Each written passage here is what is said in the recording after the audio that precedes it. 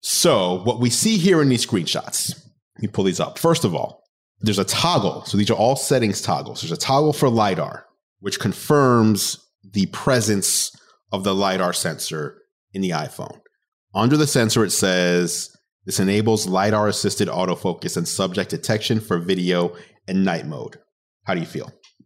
I mean, here's the thing. Like, even back to like the 120, like for me personally, like I don't think it would really be much of like a game changer, like a deal breaker. I agree with you. Like it is a really, really nice feature and like I love it.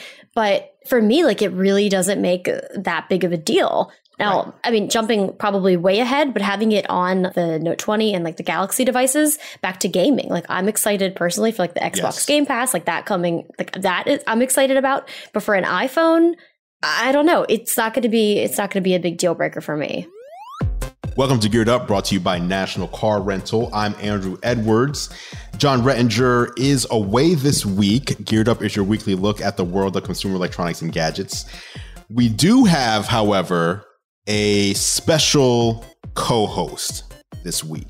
Not just a guest. This is the return of the CES Superpower Tag Team when I was doing a National Car Rental live stream. If you watched me do that, 90 minutes, no commercial breaks, craziness. The best guest out of the whole hour and a half was Miss Jenna Ezarik. And Jenna is here to join us this week. Jenna, how are you doing today? Hello, I'm doing well. Wow, the best guest. I hope the other guests don't hear this and think, but I appreciate it. It's so nice to, to be back into like I was going to say like a little tech event because we haven't been having any of those, but It's nice to talk to you again and, get some sense of normalcy. It's nice to talk to other human beings, basically. Yeah. Oh, is what you're trying to say. It's so nice. I just like talk to myself and the dog, it gets lonely. That's true. I have a lot of dogs here and I talk to them about everything just because who else understands the world that we live in better than them, right? Especially and they listen. Now. They definitely listen because they're trying to understand you. And I think they can understand us, but I could talk about dogs the entire time. So I won't get sidetracked. All right, Jenna, in case people are unaware of who you are and why you're on this show, let them know. What do you do? Who are you? My name is Jenna Ezarik. I've been doing YouTube for the past 10 years, and I do a lot of tech, lifestyle, gaming, sometimes bad cooking, and you can find me, Jenna Ezarik, on all of the platforms. Same name everywhere. That's easy. Yeah. We did mention CES, though, and that's actually the first topic of conversation. Tech events, big tech events. We have seen cancellations across the board early on, in the year, which have transformed into virtual events. A lot of them, in my personal opinion, pretty poor. Mm-hmm. Zoom meetings where it's just people's faces and people trying to show you stuff, not that great. And then Apple came through with WWDC, which was basically like watching a Hollywood blockbuster movie as far as like production quality goes. Samsung's recent event, I also thought not that great. I mean, they had a stage, but people can't see us, but you winced. Yeah, so I did. I was like, oh, I'm very expressive. I do agree. Yeah, I mean, I honestly like WWDC, Apple's event. Like, I think they killed it. And I know people were like wondering, like, are they going to do it live? Is it going to be pre-recorded? But I really think that the pre-recorded was the best way to go. It wasn't awkward or uncomfortable. I think it was like watching a Hollywood blockbuster. And I really, really enjoyed what Apple did. Yeah, it was so good that many people have said, even if we find a vaccine and social distancing doesn't have to be a thing anymore, this is how they should do it going forward every year. They should have a presentation like this. I guess for media like us, bring us in and just show it to us like on a movie theater screen and then give us hands-on time. That's how good it was compared to the typical, just taking the stage and doing demos. It was really good. But I mean, even as like creators, it's like we are usually going to these events, but in a way, it's so much easier to be like producing content at home, like trying to, like when you're out and about and like shooting things there, it's so much more difficult. So it's like, it's so nice to see all your friends and to see everyone. But think of all like the time and money and just, I say definitely time. Like you're saving so much time by not traveling and just being able to produce it. As soon as you are done, it's like, okay, let's do it. Let's get this video up. So I kind of like it, but and you make a good point. Like a lot of people who don't do what we do and kind of watch us from the sidelines are under the impression that we get all this free travel, free food, nothing is stressful, everything's paid for. We don't pay for anything out of our pocket. Everything's leisurely. We have these cozy relationships with these companies, and we don't really have jobs. We just float out there and just talk to a camera and everything's great. But that's far from the truth. I mean, I saw when you guys were making the video on the new Sony camera. You were doing a lot of traveling, a lot of posting on Instagram. Hey, look at all this stuff that we're doing. Looked fun. But I knew in the back of my head, especially when the video came out, I was like, oh, okay. That was not, I mean, things are fun to do, but that was not all just fun. You were actually at work trying to put something together under a deadline that would look good, that would be informative, and ultimately that people would want to watch. That's a lot of pressure. That's a lot of pressure that we're under with a lot of these devices. That was a lot. Yeah. I mean, thankfully, like we've had a close relationship with Sony. So when they reached out, they're like, hey, we have a very, very small amount of devices. Like we would love to give you and your sister one. And I mean, they know we were like, we want to make the best thing possible. So we want to go plan a trip, which is obviously really hard now during COVID as well. So we're like, well, Utah is pretty open and I've always wanted to go to Moab. So they actually were very supportive and they're like, we're going to cover, here's like a budget for travel. So even that, because we would have been paying for it because like we were like, we want to make this content. So Sony was actually very supportive in that nature where they covered the travel and the trip.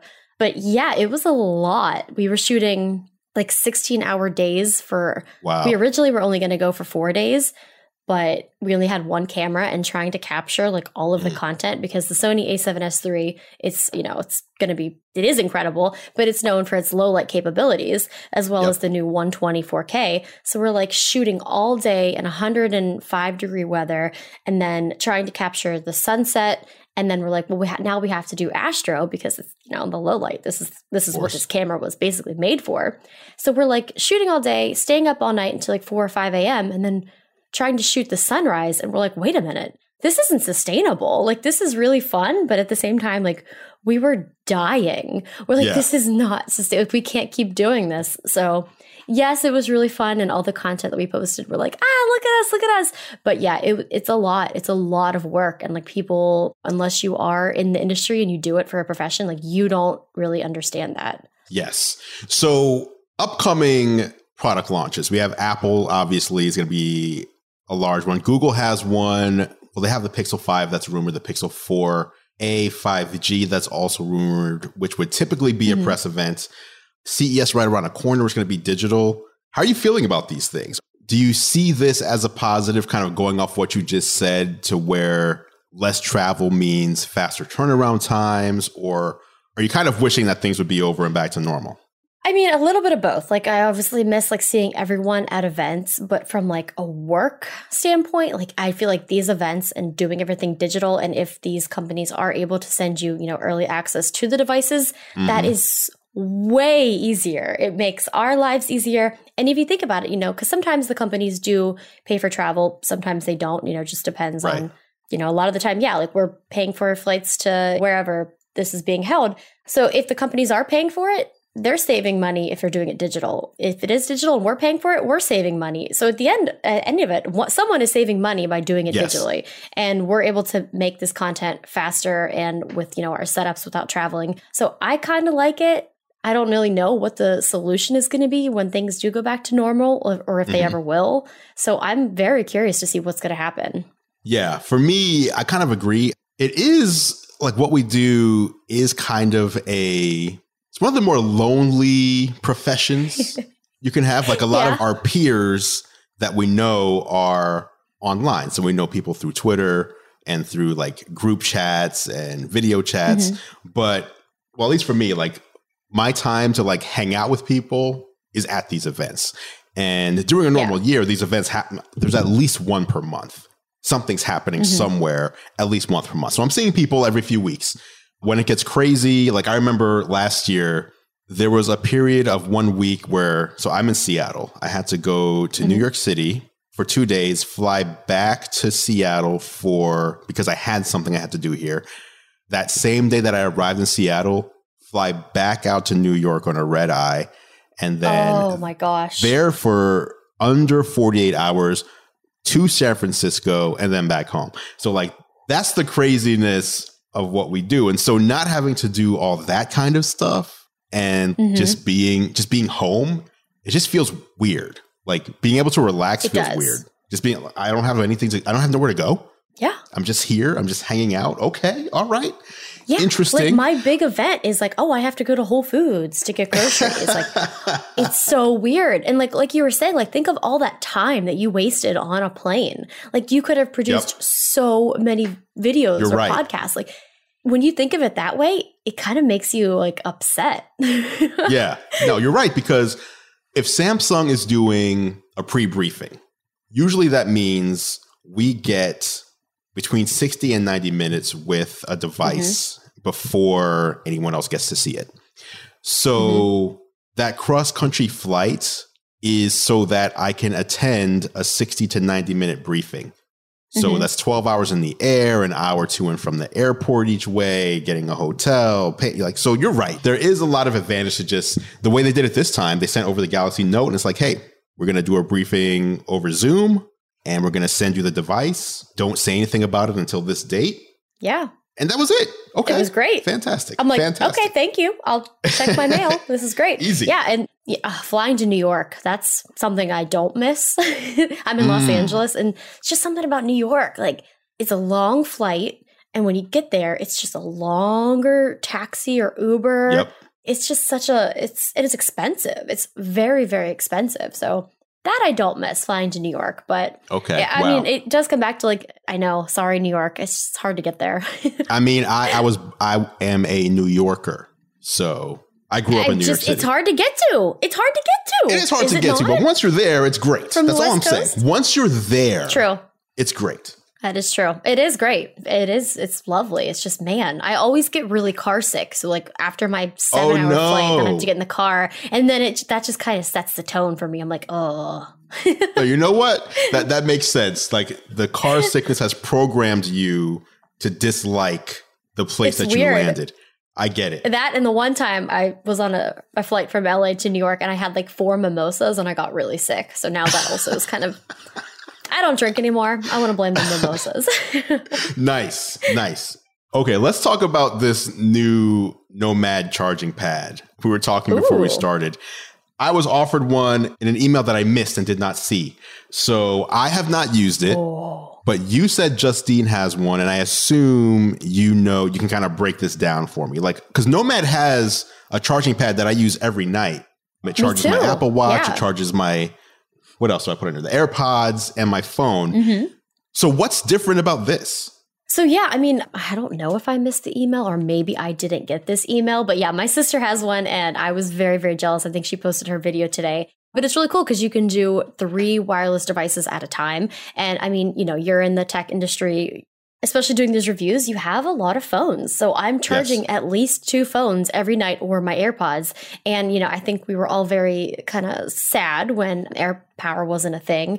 And something about Nomad is that they make very, very good quality devices. Absolutely. I have some of like the Mophie ones as well. And like I've had some trouble with them. So I've definitely migrated more towards the Nomad ones. So I think that using this as a solution to charge, you could charge up to 3 devices at once. I'm pretty excited. It definitely is a little pricey. I know people were kind of upset that it was like $230.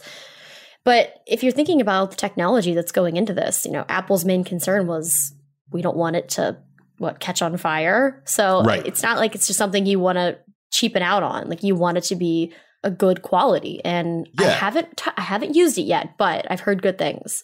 Okay. And the other thing about Nomad, they use like real leather on their stuff, which is not cheap. Like, no, some people don't like leather because of animal cruelty reasons. But if you don't mind leather, their stuff is high quality. Like they use high quality leather in their products. So it's not just a cheap plastic puck that you put on your desk and put your phone on. They put some care into their products.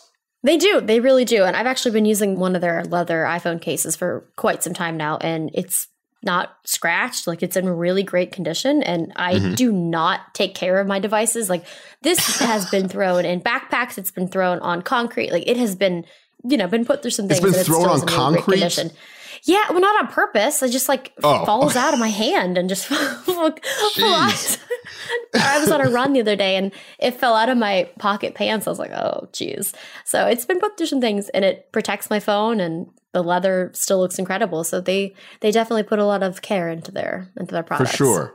Speaking of chargers, Bloomberg had a report today that Apple is working on what they say is a less ambitious wireless charger.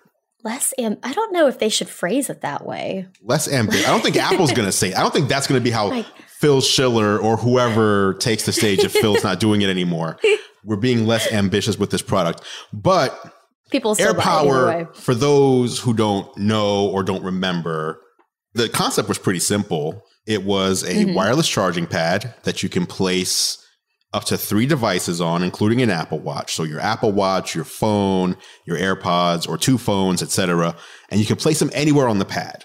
And no matter where you place them on the pad, they will start charging. And that solves the very first world pain point that current wireless chargers require you to like line up the coil inside your device with the coil inside of the wireless charger. And if you don't get it perfectly right, you're either going to have a very slow charge or no charge at all. So you might wake up to a dead phone that did not alarm you to wake up and you missed your flight or whatever it might be.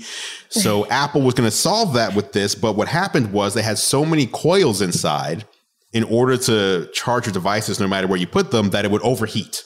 So it's just overheating all the time. And that would not be a good thing. We remember the Samsung Galaxy Note 7 and how that kept overheating and had to be canceled. So less ambitious wireless charger. But my question becomes, it's very rare that Apple releases something that doesn't have some sort of spin on it from the norm. Like it's very rare that Apple just says, we're just making this same thing too. It's no different than anything else out there. It's just ours. Like that's pretty rare. They always have some sort of, well, here's our spin on this.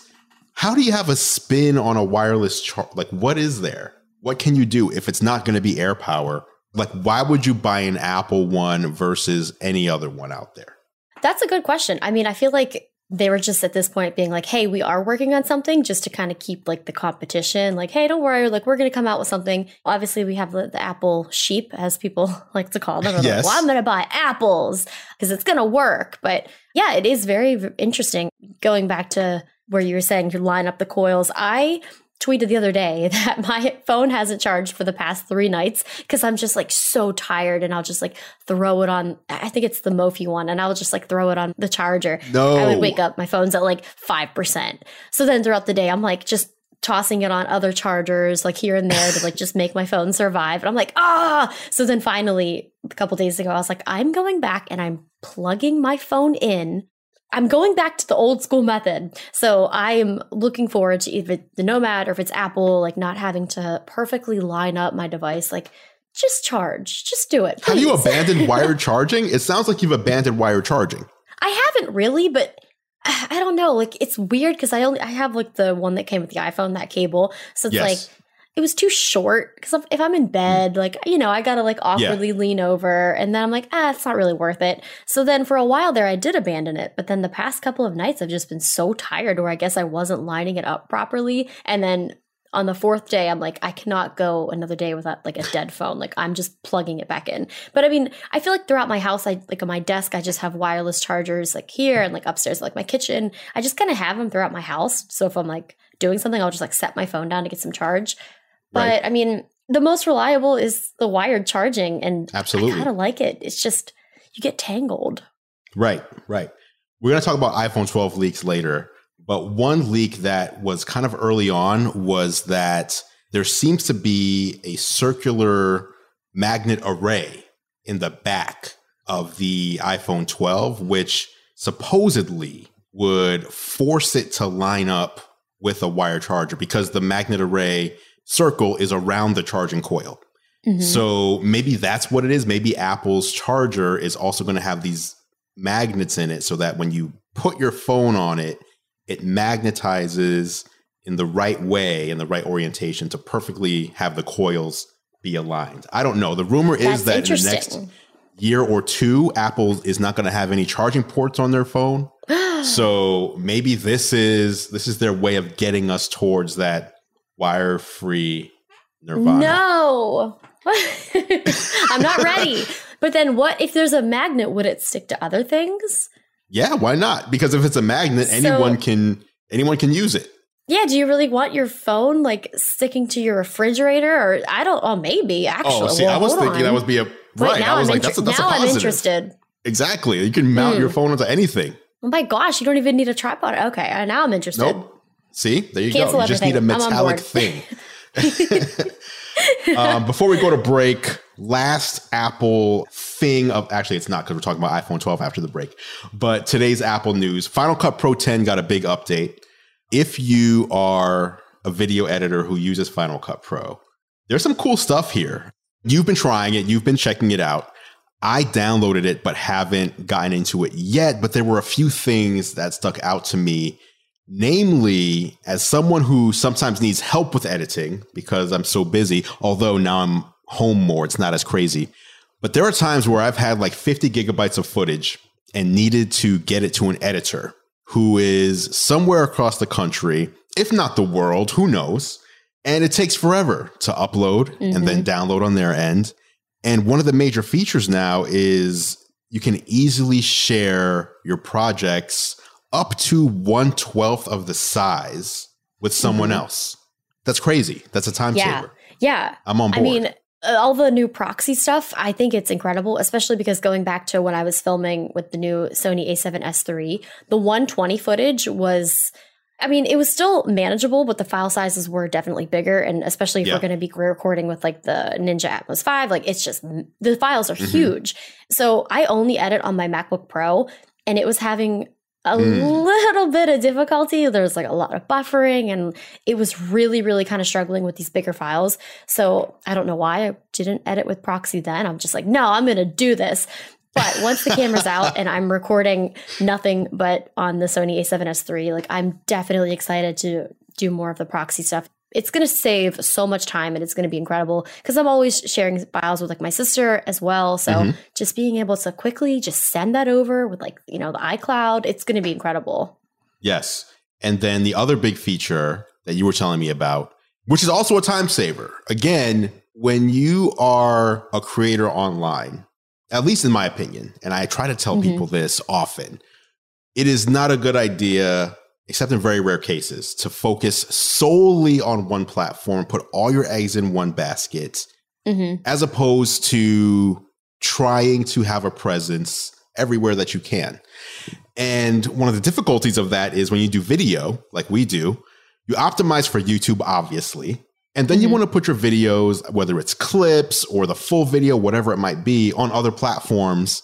And these other platforms may not have the same aspect ratio support. So then you have to like re-edit, or sometimes keep in mind when you're shooting that you want this to be okay for both a 16:9 aspect ratio and a square. So I'm to make sure I'm in the middle at all times and all that. Well, Apple is using machine learning to basically, I don't want to say this the wrong way, but it basically sounds like they will take your edit and then further edit it or optimize it so that it will look good in other aspect ratios. Is this right?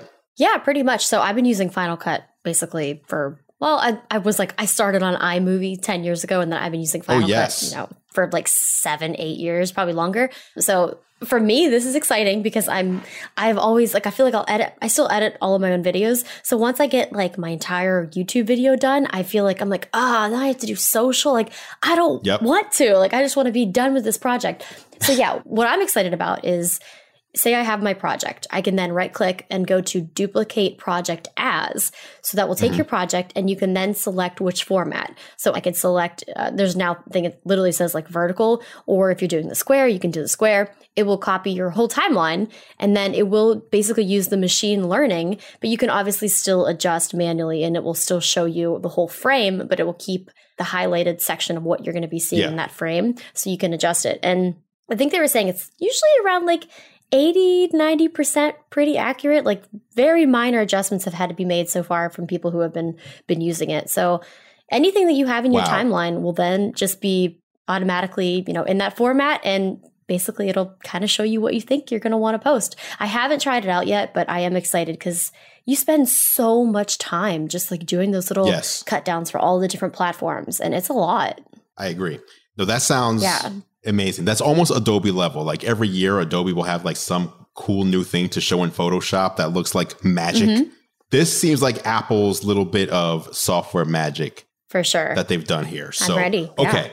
That is the opening part of the news. After the break, we're talking about major leaks. One of the few major leaks that has come regarding the iPhone 12 up next on Geared Up. Welcome back to Geared Up, brought to you by National Car Rental. I'm Andrew Edwards, and it is now time for the National Car Rental story of the week. As you know, Geared Up is sponsored by National Car Rental. And if you don't know, I also do a show with National Car Rental on YouTube called Technically Speaking, where I bring you the latest, my picks for the best tech for business travel. Whether you're business traveling or even whether you're going for leisure travel, there's a lot of tech out there that can make your travel more efficient or even more fun. You can check these episodes out at the nationalcar.com control center or go to youtube.com/National Car Rent. The latest tech puts you in the driver's seat. National Car Rental's Emerald Club will keep you there. Once again, big thank you to National Car Rental for sponsoring Geared Up. All right, Jenna, you are an iPhone user, right? I am. Your primary device. Mm-hmm. One secret that not many people know is I've found, we talked about going to all these events earlier, every single tech creator that I know, even if their content implies that they are anti-iPhone, everyone carries an iPhone either in their hand or in their back pocket or bag if their Android is in their hand. And that is not the same when it comes to Android devices. I know plenty of people who carry an iPhone and that's it, and the rest of the people carry an iPhone plus an Android device. But it's very rare in our profession to find someone that's just like, you know what, I'm good with my Galaxy S20. Nothing else needed. Mm-hmm. So anyway, just a little aside. iPhone 12 is coming up either sometime in between the next month or two. And so obviously the rumor mill starts kicking up dust. Things start happening. People like John Prosser start hitting Twitter with exclusive leaks. And this is interesting because this leak is actually screenshots from a development iPhone 12 Pro Max. So it's not just, I heard this, but it's take a look at this.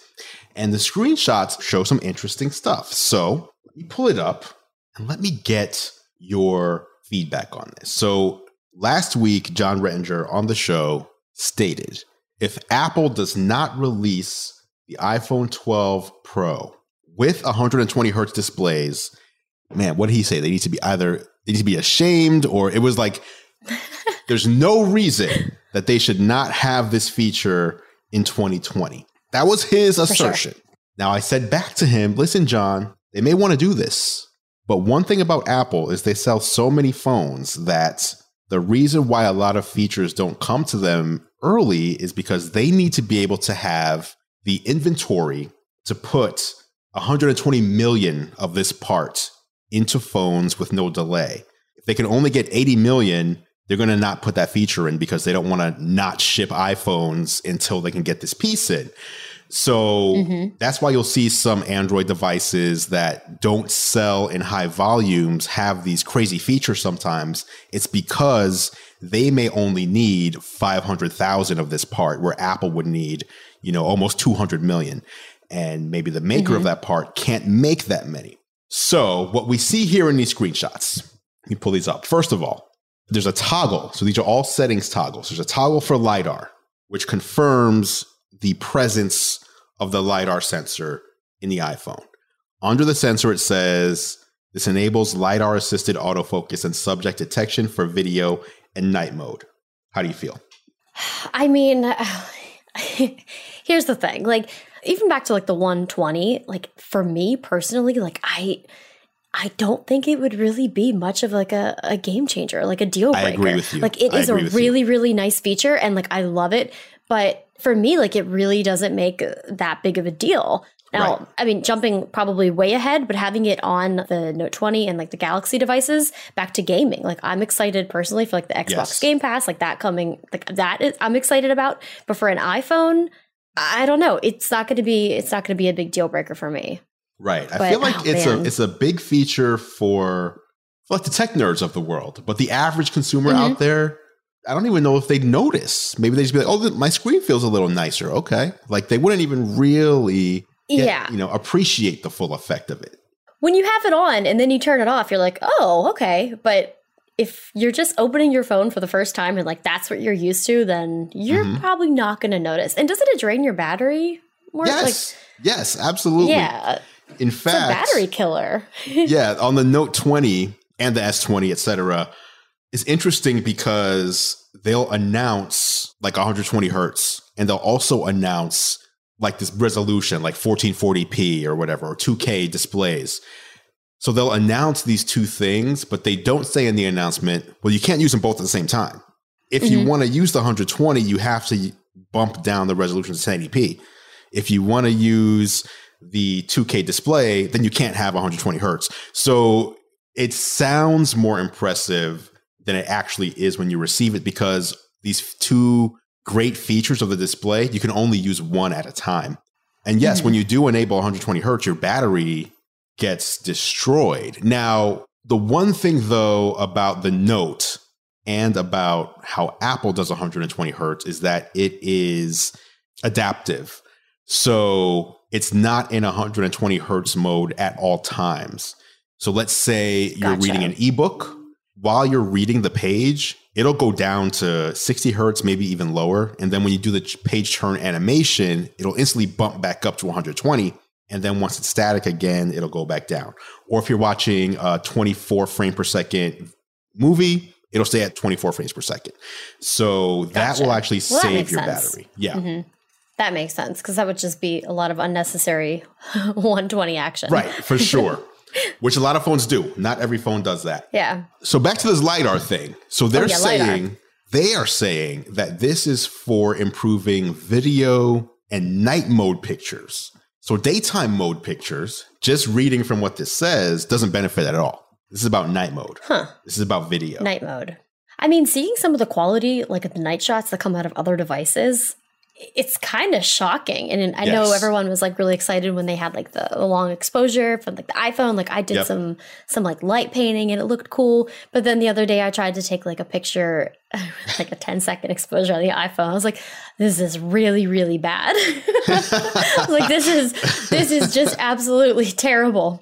So I think that they definitely have some room for improvement there.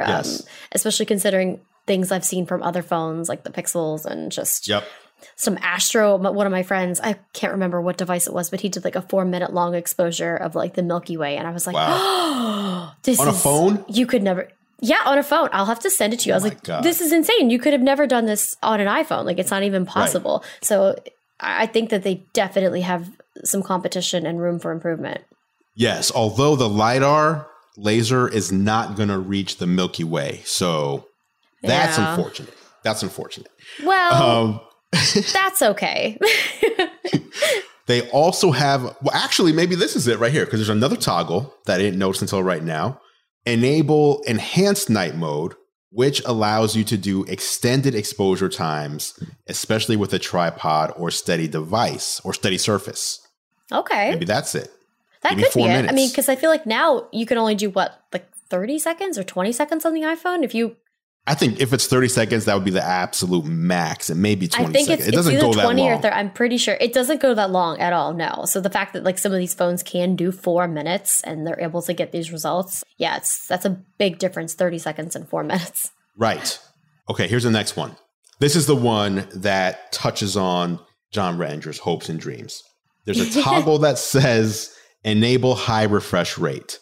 Attempting to enable high refresh rate on unsupported hardware may provoke unexpected behavior. So it looks like this might just be a toggle for people who are testing the phone and maybe not one that would be publicly released. But high refresh rate is under display settings, and it's not on our phones today, on our 60 hertz phone. So this would imply that there would be, actually, there's another toggle right under it. Let me stop talking about implications.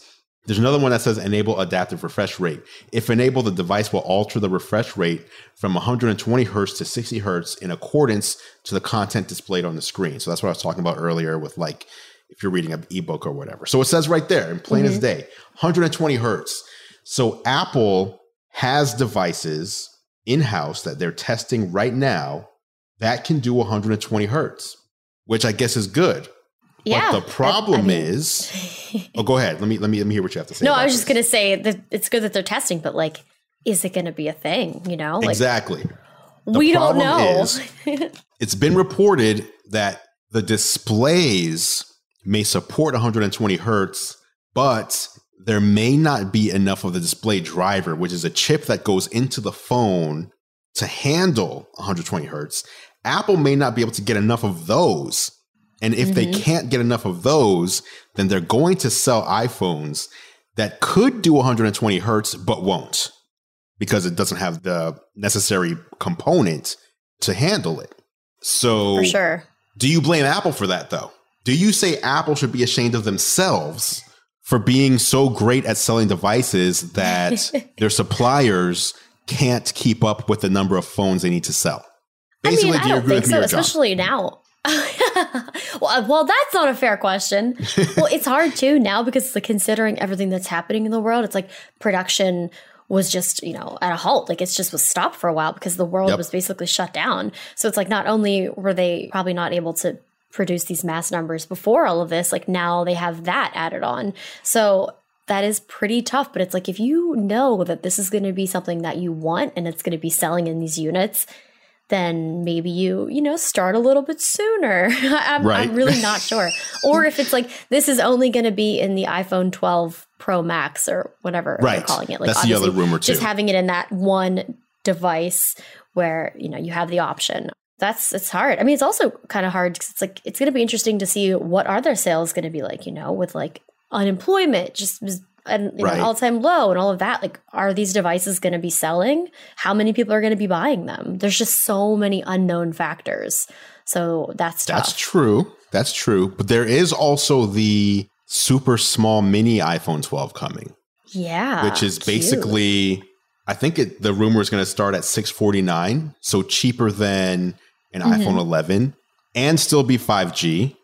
People have been upset. Like you've heard about like the rumor that Apple may not include the charger in the box, right? Yes. So people have been upset about this. But if you look at what Samsung did when they went with an all 5G lineup, their cheapest phone was $1,000. Cheapest phone. Apple is saying we're going to put 5G in these phones. We're going to start at $649, but we're just going to take the $20 charger out of the box. So if you need a charger, it'll be $679, and we're still like $300 away from the cheapest Galaxy S20.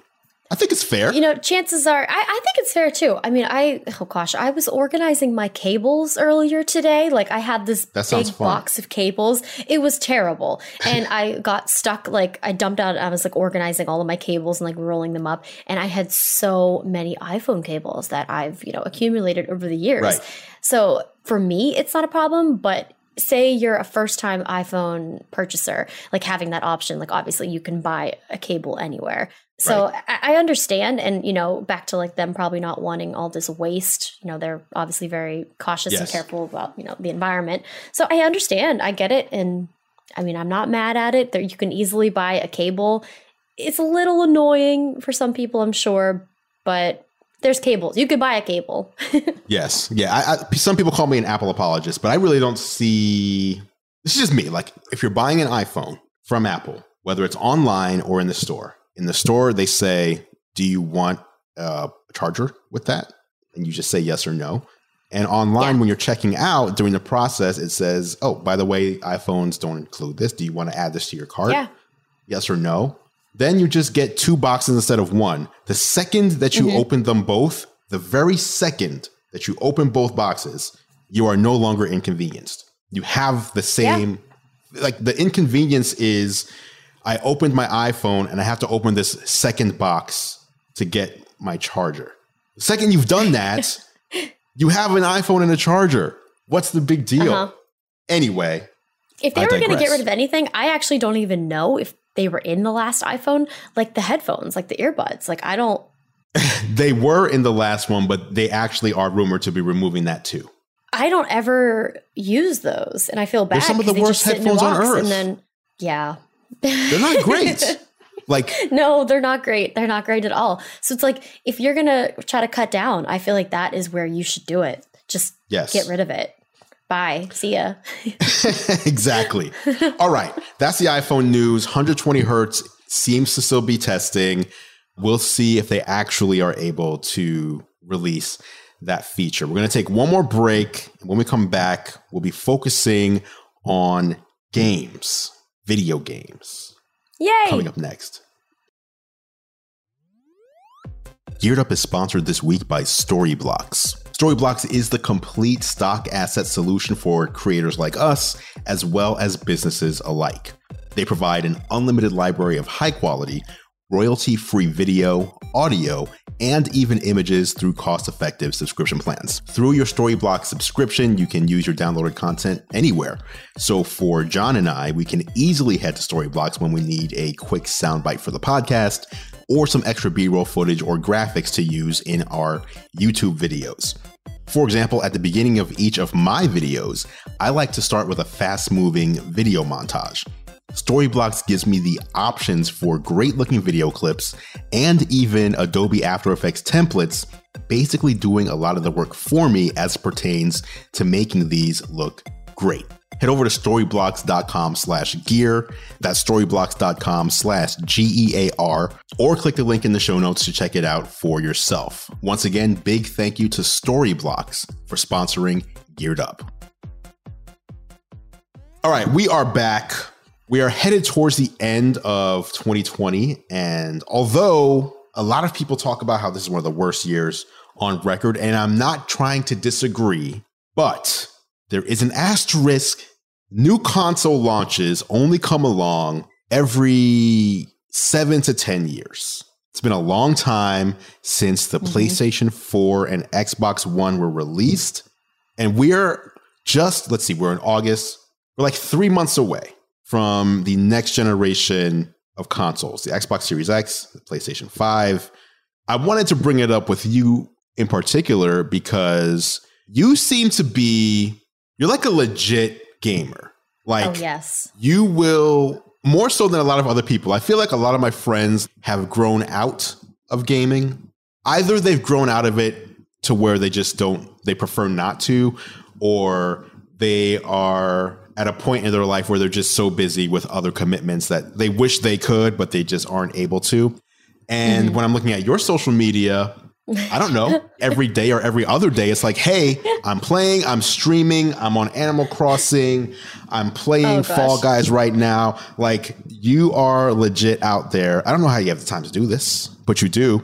So for you, I just wanted to talk about the consoles that are coming up and see what your thoughts were. PlayStation 5, Xbox Series X. Are you on one side or another? Are you equal opportunity? Are you excited about both? What are you thinking? Yeah, I mean, I've honestly been gaming since I could probably like hold a controller in my hands. Like, it's something that me and my sister have done. Like, it was always great because she was older, so she would always get consoles, because she was like older, and then I would get to play them. So gaming is definitely like in my DNA. And it's interesting. You're like, oh, I feel like you're gaming so much. And I have quarantine to kind of thank for that, because I definitely you're an adult. I'm an adult, apparently. And, real life, you have to do real things. You have to work. And I'm like, But since I haven't been traveling, I'm saving all that time traveling, I kind of got back into gaming. And I was playing a lot. So I was like, oh, I should start streaming. So it's kind of like work, but, still fun. So I have been streaming and gaming. And yes, the year of the consoles, very, very exciting. I'm definitely more of an Xbox person, but I do have a PlayStation. So I am a little bit more excited for the Xbox Series X just because I've grown up playing Xbox. But the PlayStation, I'm going to get it because, I'm a gamer and a tech nerd. So it's two very, very good consoles. And it is interesting to see what PlayStation is doing with just like the digital console. I'm probably leaning more towards that personally. Interesting. I feel like I just want to have every feature possible. So give me the disc drive. Like, I don't know what the price, they haven't announced pricing for any of these yet. So we don't know the price difference. But I just don't know if I'm ready to be locked into. I mean, I say this with the acknowledgement of the fact that I have not bought a disc-based game in like 4 years or something. Like, I download everything. Oh, okay. Why am I so why averse? I just want to have it just in case. I get it though. I feel like because like our generation, like that's what happened. Like you grew up, like you got the disc and then I don't know, like you had that physical disc. But now I'm also like, I have too much clutter and like stuff. Like I personally would also love to have it, but I also know that like I shouldn't because I'm a hoarder. No, that makes sense. So like having just the digital option, like, oh, I'm on board. I'm kind of forcing myself to do it. Well, here's the other thing. And we don't know how this is going to go down yet. These new consoles are going to have larger games, like larger file sizes to download these games. How many games can you even fit on the 1 terabyte drive? Yeah. Like, so that's also is it going to be, so again, maybe I'm like, you know what? Like Call of Duty Warzone, why is it always, there's like a new update and it's always like 86 gigabytes. What? Yeah. What is this? I mean, I've been playing Warzone every night with my friends, almost every night for the past 4 or 5 months. And we're always like, don't forget to do your update. It's 60 gigs. So it's massive. But it also kind of makes me think too, like, are we moving more towards this cloud-based gaming, you know? So it's not going to be like this physical thing where it's going to be, 5G. Like, God, the whole world of 5G. Like, I'm ready for it to just be here. Just give me the high speeds. Just let's go. Let's go. But, moving more towards the cloud-based gaming, especially what Xbox is doing with the Xbox Game Pass and, the X Cloud. I am curious to see like what's going to happen instead of storing this physical data like on these devices. Is it just going to be eventually pulling from the cloud? Right. We don't know. Let me gauge your feeling on this. We've talked about this a couple weeks in a row. I was very upset 2 weeks ago with Apple's decision to not allow Game Pass streaming on iOS because as someone who I use an iPhone. I've used an iPhone since the very first in 2007. Every single one, day one. Obviously, what we do for work, we have other phones, right? But my primary device is my iPhone. My primary tablet is my iPad. And knowing that as part of my Game Pass purchase, so separate from Apple, separate from Android, separate from anyone else, as part of my purchase to Microsoft to be a Game Pass Ultimate member, I have this feature that I can access at no extra charge. If I chose to carry an Android device, I could access this feature. But because I choose to carry an Apple device, I cannot. This to me is almost like Apple saying, like if this was 10 years ago, we don't allow Netflix on the App Store. You have to publish individual movies and then we can rate them and then put them on our store. You can't just have a service that lets you access all this. This is crazy. But that was the future. Netflix was the future. And I feel like we're on the cusp of like the future of gaming. It's still very early, but I don't think it can be denied at this point that as 5G approaches and as faster broadband speeds are being made available, that cloud gaming and being able to game and play like these AAA titles anywhere you are on any device that you have on you in the gaming industry, that's like the dream. That was the dream that we had. Yeah. And I almost feel like Nintendo started it. Remember when the Switch first came out and it was like, wait a minute. Yes. I can play like the full Zelda on the plane. Are you serious? That's unreal. Yeah. And now we're like getting to this next level where everything, they're so big. Like you're not going to download Halo to your phone. You can't. If you're at the airport, you're not going to be like, oh, let me download Halo real quick over it's 80 gigs. Let me, while I'm grabbing some Sbarro, download Halo to my device. Like you can't. You can play it on the xCloud. You can. That's what I'm saying. It's great. But yeah, back to that. Like my main device is the iPhone. And because it's not available, like, I mean, you get it, like you carry 2 devices. It's just like something that you do. And I 100% wish that it would be supported, but it's like at the same time, like, I guess I understand. It's frustrating. Explain what you understand. Wait a minute. I'm not going to let you just say that. Well, I mean, what's the defense? Here's the thing too. It's like, I don't really have a defense. I guess I can understand from Apple, you know, they have their Apple Arcade. Is that the reason? Like, are they just trying to push their own? Like, were they not able to come to an agreement with Microsoft? You know, Microsoft and, you know, Samsung have teamed up. Was it just kind of like this little click? Like, we don't know. Like, what's happening behind the scenes? Is it just this rivalry that's never going to be solved? Like, I don't even think it's any of that. No, it's just no. I think what Apple says in their response is that our rules say that if you're putting a game on the store, we need to be able to review the game. And our customers need to be able to search for the game. So what Apple doesn't like is, number one, they can't review, let's just say, Halo Master Chief Collection. And number two, as an iPhone user, if I go to the App Store and search for Halo, nothing's going to come up because it's buried in the Game Pass app. Yeah. So Apple says, this is not how we've designed our store. But change your rules then. Like, it's weird when people are like, well, we can't do that because it's against the rules, when they're the ones who make the rules. Change the rules. Adapt to the times. Anyway. Yeah, so it's like, why don't they want to? Like, what is stopping them from, is it like reaching an agriement with Microsoft? Like, what is it? It has to be that, is it just two stubborn companies? Like, no. Well, how come you change it? Netflix is cool with it. Right? They're cool with Netflix. They bent over backwards and broke their own rules to allow Amazon on the App Store. Not many people know this, but if you go into the Amazon Prime Video app and you rent a movie in the Prime app, you're paying Amazon directly, which is against App Store rules. But Apple said, okay, fine, you can do it. Amazon, you can do it. So it's not like there's no precedent here. Wow. Yes. That sounds, I didn't know that. That sounds like a rivalry to me then. I mean, even with the whole, thing with. Well, I think they want the money. I think like right now. Yeah. You can only subscribe to Game Pass, unless I'm mistaken, on the Xbox. Like, you go onto your Xbox. PC, or your PC, or I guess Microsoft.com.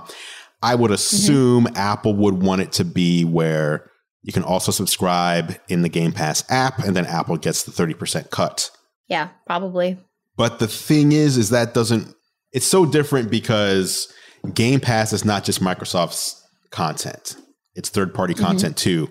So kind of like ebooks, multiple people have to get paid from that subscription fee. And for Apple to take 30%, there's not enough. There's not enough money there for sure to remove 30% and then still distribute this money out to everyone. So anyway. For sure.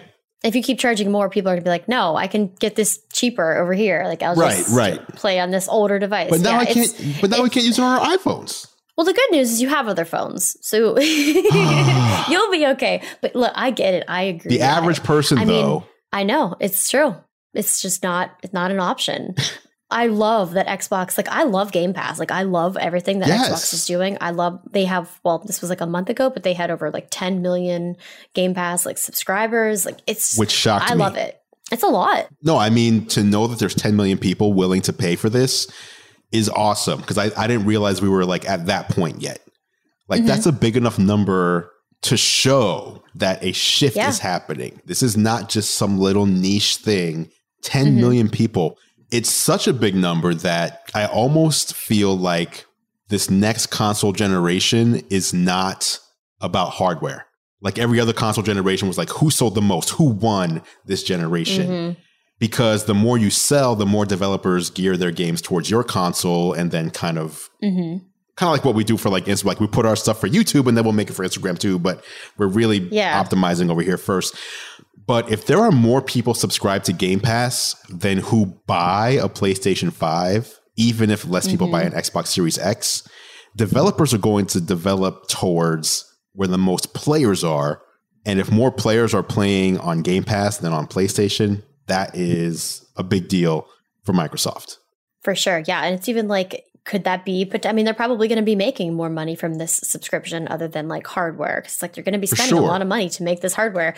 And it's interesting. And I really like it. Because for me personally, there's times I'm like, I don't want to spend $60 in this game I might not like. But if I can play it for free, you know, in a part of my subscription, I'm like, oh yeah, great. So it's been fun because it's like I'm actually trying out more games that I would have never in a million years been like, yeah, I'm going to buy this. So I like it. And I can see how like it could be something for families too. You know, it's just, it's really, really great. And I love that they're also rolling it out for, you know, if you do have like older consoles, like it'll still, you know, the games might not have that higher quality, but it's like, it's still going to look good and you can still play it. You know, it's not going to force you to buy the new console. So I really like that.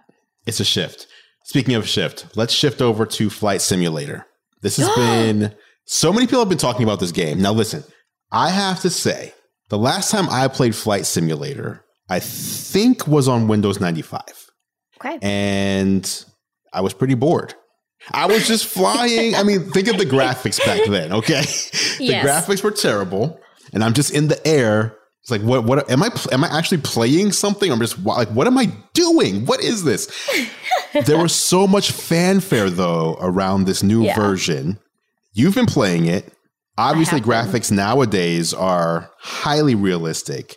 Can you break this down for me? What is Flight Simulator and why does it matter? For sure. Yeah. It came out 37 years ago, which is, I mean, I wasn't born yet, but you know, it's okay. Anyway, so the fact that this is now a thing, I downloaded it and I automatically had a 95 gig update. And I'm like, oh, this is it's a beefy game. So I actually have been using a dedicated PC just for Flight Sim. Oh my God. It's very interesting because I have like the whole yoke, I have a throttle, it's called a Thrustmaster. Like under my desk right now, I have like I don't know what any of these things mean. I don't know what any of these words are that you're saying at this point. It's like the little controller, you know, like a little pilot. Like it's basically a simulation where you don't necessarily need all of these extras to play the game. You can play mouse and keyboard, you can play it in a controller, but it's these added extras to give you that real life flying Wait, so you basically experience. have like a cockpit? Yes, I have transformed my desk into a cockpit. Like right now, I had to remove, I can show you, but it's this simulation of like, I am flying a plane. That is a steering wheel. This is the Honeycomb Aeronautical. So like I have all these devices. I have a throttle at my feet. I have like the pedals. It's the Thrustmaster. And I've actually been using it as a footrest for right now. But it is so realistic and the graphics are insane. Like the other day, it was yesterday, I was streaming and I'm like, I miss Hawaii. Like I can't go to Hawaii right now. So I took off at Honolulu. I was giving my viewers a tour of like all my favorite hikes, all my favorite spots. I was like, oh my gosh. I mean, I don't know if I was so you could actually see that level of detail where you're like, hey, right here is where I would typically go for. If I was there, I'd be hiking right here. Yeah, I was showing them like the Three Peaks hike. I showed them like one of my favorite places is the Kualoa Ranch. I was like, oh my gosh, like here's the parking lot. And I was like, here's the valley where they filmed like a lot of Jurassic Park. And it's very, very detailed. It's really, really cool. And I mean, here's the thing. It's like, it's so realistic where me and my sister always say, we're like, hey, what if we're on a plane, something happens, like we want to actually learn because this is how people learn. Yeah, I wouldn't be the first person you go to if something goes wrong. Don't get me wrong. You don't want me yet. I'm not ready. But you're learning like all of like the technical terms and you're learning, you know, the knots and like the landing gear and just all of the terms inside the cockpit. Like you're learning how to fly a plane and it is a simulation. It's crazy. Can you make mistakes and like get into trouble? Oh, I have crashed a lot of landings. Oh, you can crash in this game. Yeah, it doesn't show anything. It just kind of goes to a black screen. Or if it's not a severe crash, like I was in these trees. I'm like, well, how do I get out of these trees? Or like you hit the water. So yeah, you make mistakes. And it'll like tell you like landing gear. It will always scream landing gear at me because it's like, you need to put down the landing gear. And I'm like, oh my God, okay. So it's very, very realistic. And it'll take you through, there's like 8 tutorials in the beginning. And then it just kind of throws you into like the real life. And I'm like, wait, now I'm in a massive like 747 plane. I'm like, we started training little. I don't know what this plane is. So it's fun? Very interesting. Like, yes. Is it like something, do you feel like you're playing a game or is it like? Kind of, because there's different challenges. So there's like these landing challenges where I had the game before it came out. So at one point, I did a landing challenge at this one location and I was 7th in the world. Now, not many people had the game. Not many people. The game wasn't out yet. So I tried again. And seven people had it at that time. Well, there was more than 7 people. I was top 10 and I was 7. So probably all of those devs who played the game, I beat them. I beat some of them. I tried again and I was 22,000 and like 700. So geez. Okay. Okay. So I'm not top 10 anymore. So there's like those challenges and stuff you can do. And there's different things like you can unlock and you can buy different like bundles to unlock like landmarks in different places, which is really cool. And I don't know. I saw someone was doing a flight from, I can't remember where, somewhere to Dubai. And they were in like a actual cockpit and they were streaming like the longest flight possible. Wow. Streaming them doing that flight. So it's very, very realistic. And if you want that game like experiences, there are like the challenges you can do. It's interesting. Someone's like, I watched your stream thinking this was going to be relaxing, but you just keep crashing and screaming. I'm like, it's hard. Like, I'm not a pilot. But right. Of course. It's fun. Of course. Okay. Microsoft Simulator, huge game. You may need a dedicated PC. No, well, what is it's a lot. A yoke? Did you say a yoke? Yes, it's like the yoke. And I have the throttle as well as the Thrustmaster, which is the rudders for my pedals and my feet action. That's a lot. This all sounds like exercise equipment, but no, It's not. But you can play just keyboard, mouse, as well as controller. It's available now on PC, and I think it is coming to Xbox, but just PC right now. Yes, it is. It'll be on Game Pass. Yeah, so that's awesome. As we talked about, if you have a Game Pass subscription, when it's available, you'll be able to just download it and play it. No extra charge. All right. For sure. Last topic of the show. Microsoft is back in the phone business. Mm-hmm. Are they calling it a phone, they're not saying though? this. Right. They're not saying this. I'm saying it. They're not saying it. They are continuing to be in the Surface business with the Surface Duo, which is coming in like 2.5 weeks, September 10th. Soon, dual screen clamshell Surface device that fits in your pocket. I don't know why I'm saying all this. It's a phone. I'm like, it fits in your pocket. No, it's a phone. It's a phone that Microsoft isn't calling a phone for some reason, but productivity focused Android device. Are you excited about this one? This to me is so intriguing. For sure. I mean, it's, we've had, foldable devices. We've had, dual screen devices. I mean, I love Microsoft, and back to like the gaming thing. Like, I just keep thinking like, okay, gaming on this device is going to be incredible because it's like, yeah, you have the 2 screens, but it's like you also have this like built-in little kickstand. And I love everything that Microsoft does. And I also am a weird Excel nerd. Like, I like making spreadsheets. What? I'm weird. I don't know. I like making spreadsheets. It's weird. I don't know. Think of the spreadsheets I can make. Oh my God. I mean, fair enough. I mean, it will have Office. It will be optimized for Office, Outlook. Yeah, Microsoft 365. It's going to have it all. Yes. Now, it will run Android, which I think is a good move because the last time they tried to get people to develop for Windows Phone, it did not go very well. So now they can just tap into all the apps that are available on Android will be available on this Surface Duo. Day one, $1,400, $1,400. The battery is smaller than a lot of non-dual screen phones. Do you have any worries, or are you just, because I don't know, like I feel like in tech and in a lot of what we do, anytime a new device gets announced, for some reason, people will compare it to whatever the best device is of the day. So for sure. It's almost like there's an expectation that everything should be the same. Like everything should just be exactly the same. Because if you're comparing everything to the best, why doesn't it have this type of display? Why doesn't it have this type of, material? Why is it this type? Like, so should everything just be the exact same thing? Then there's no difference in the market. It's not even like, it's not really even like possible because it's like what's gonna, I mean, it's definitely a little bit pricey. That's for sure. And I mean, the battery, it's 2 screens. Like it's going to be doing a lot of things. It's like, obviously I mean, I haven't used it. Obviously, I don't have it. So I am curious to see like, what is a day in the life going to be like, normal emails, music, watching videos, like what is it going to be like? The good news is I'm home a lot, so I can just throw it on the charger. I'm not going anywhere. But when I get back to the real world, taking that on planes, watching movies, how long is it going to last? It's a good question. I don't know yet.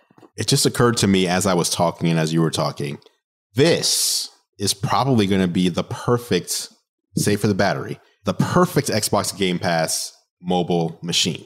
Yes. Like, it's a Microsoft device. Game Pass is obviously going to be made to work great on it. And if you have, like, if you're sitting on a plane and you have like a battery bank, you just plug that in USB-C, you're good, right? Mm-hmm. Yeah.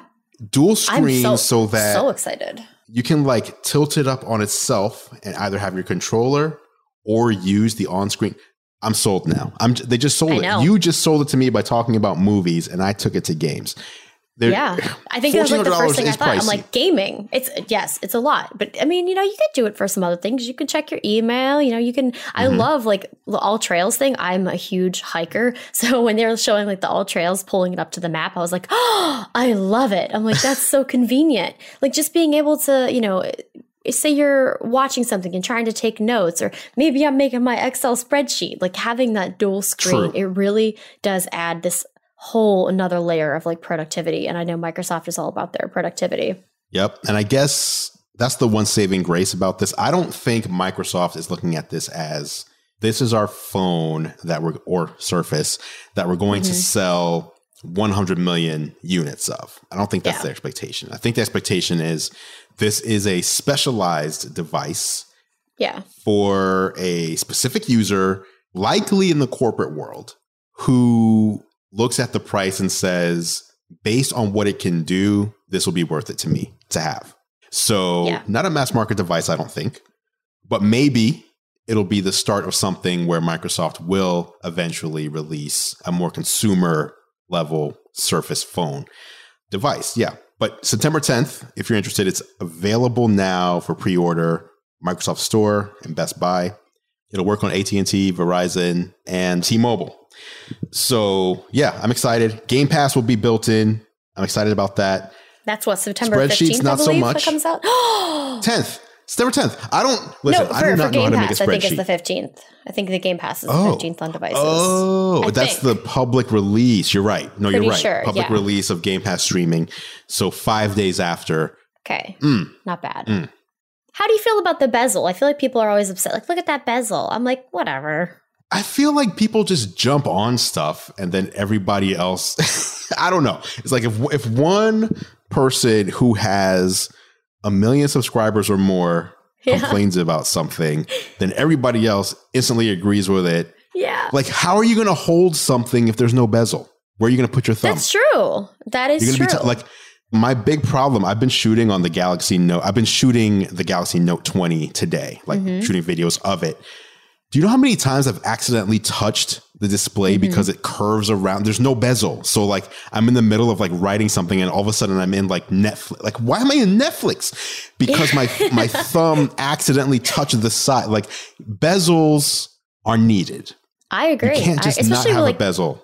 The Duo it's a big device. Like having that all screen would probably also be way more expensive. So trying to keep like the price down as well as just the practicality, like the bezels don't really bother me. I'm like, whatever. Right.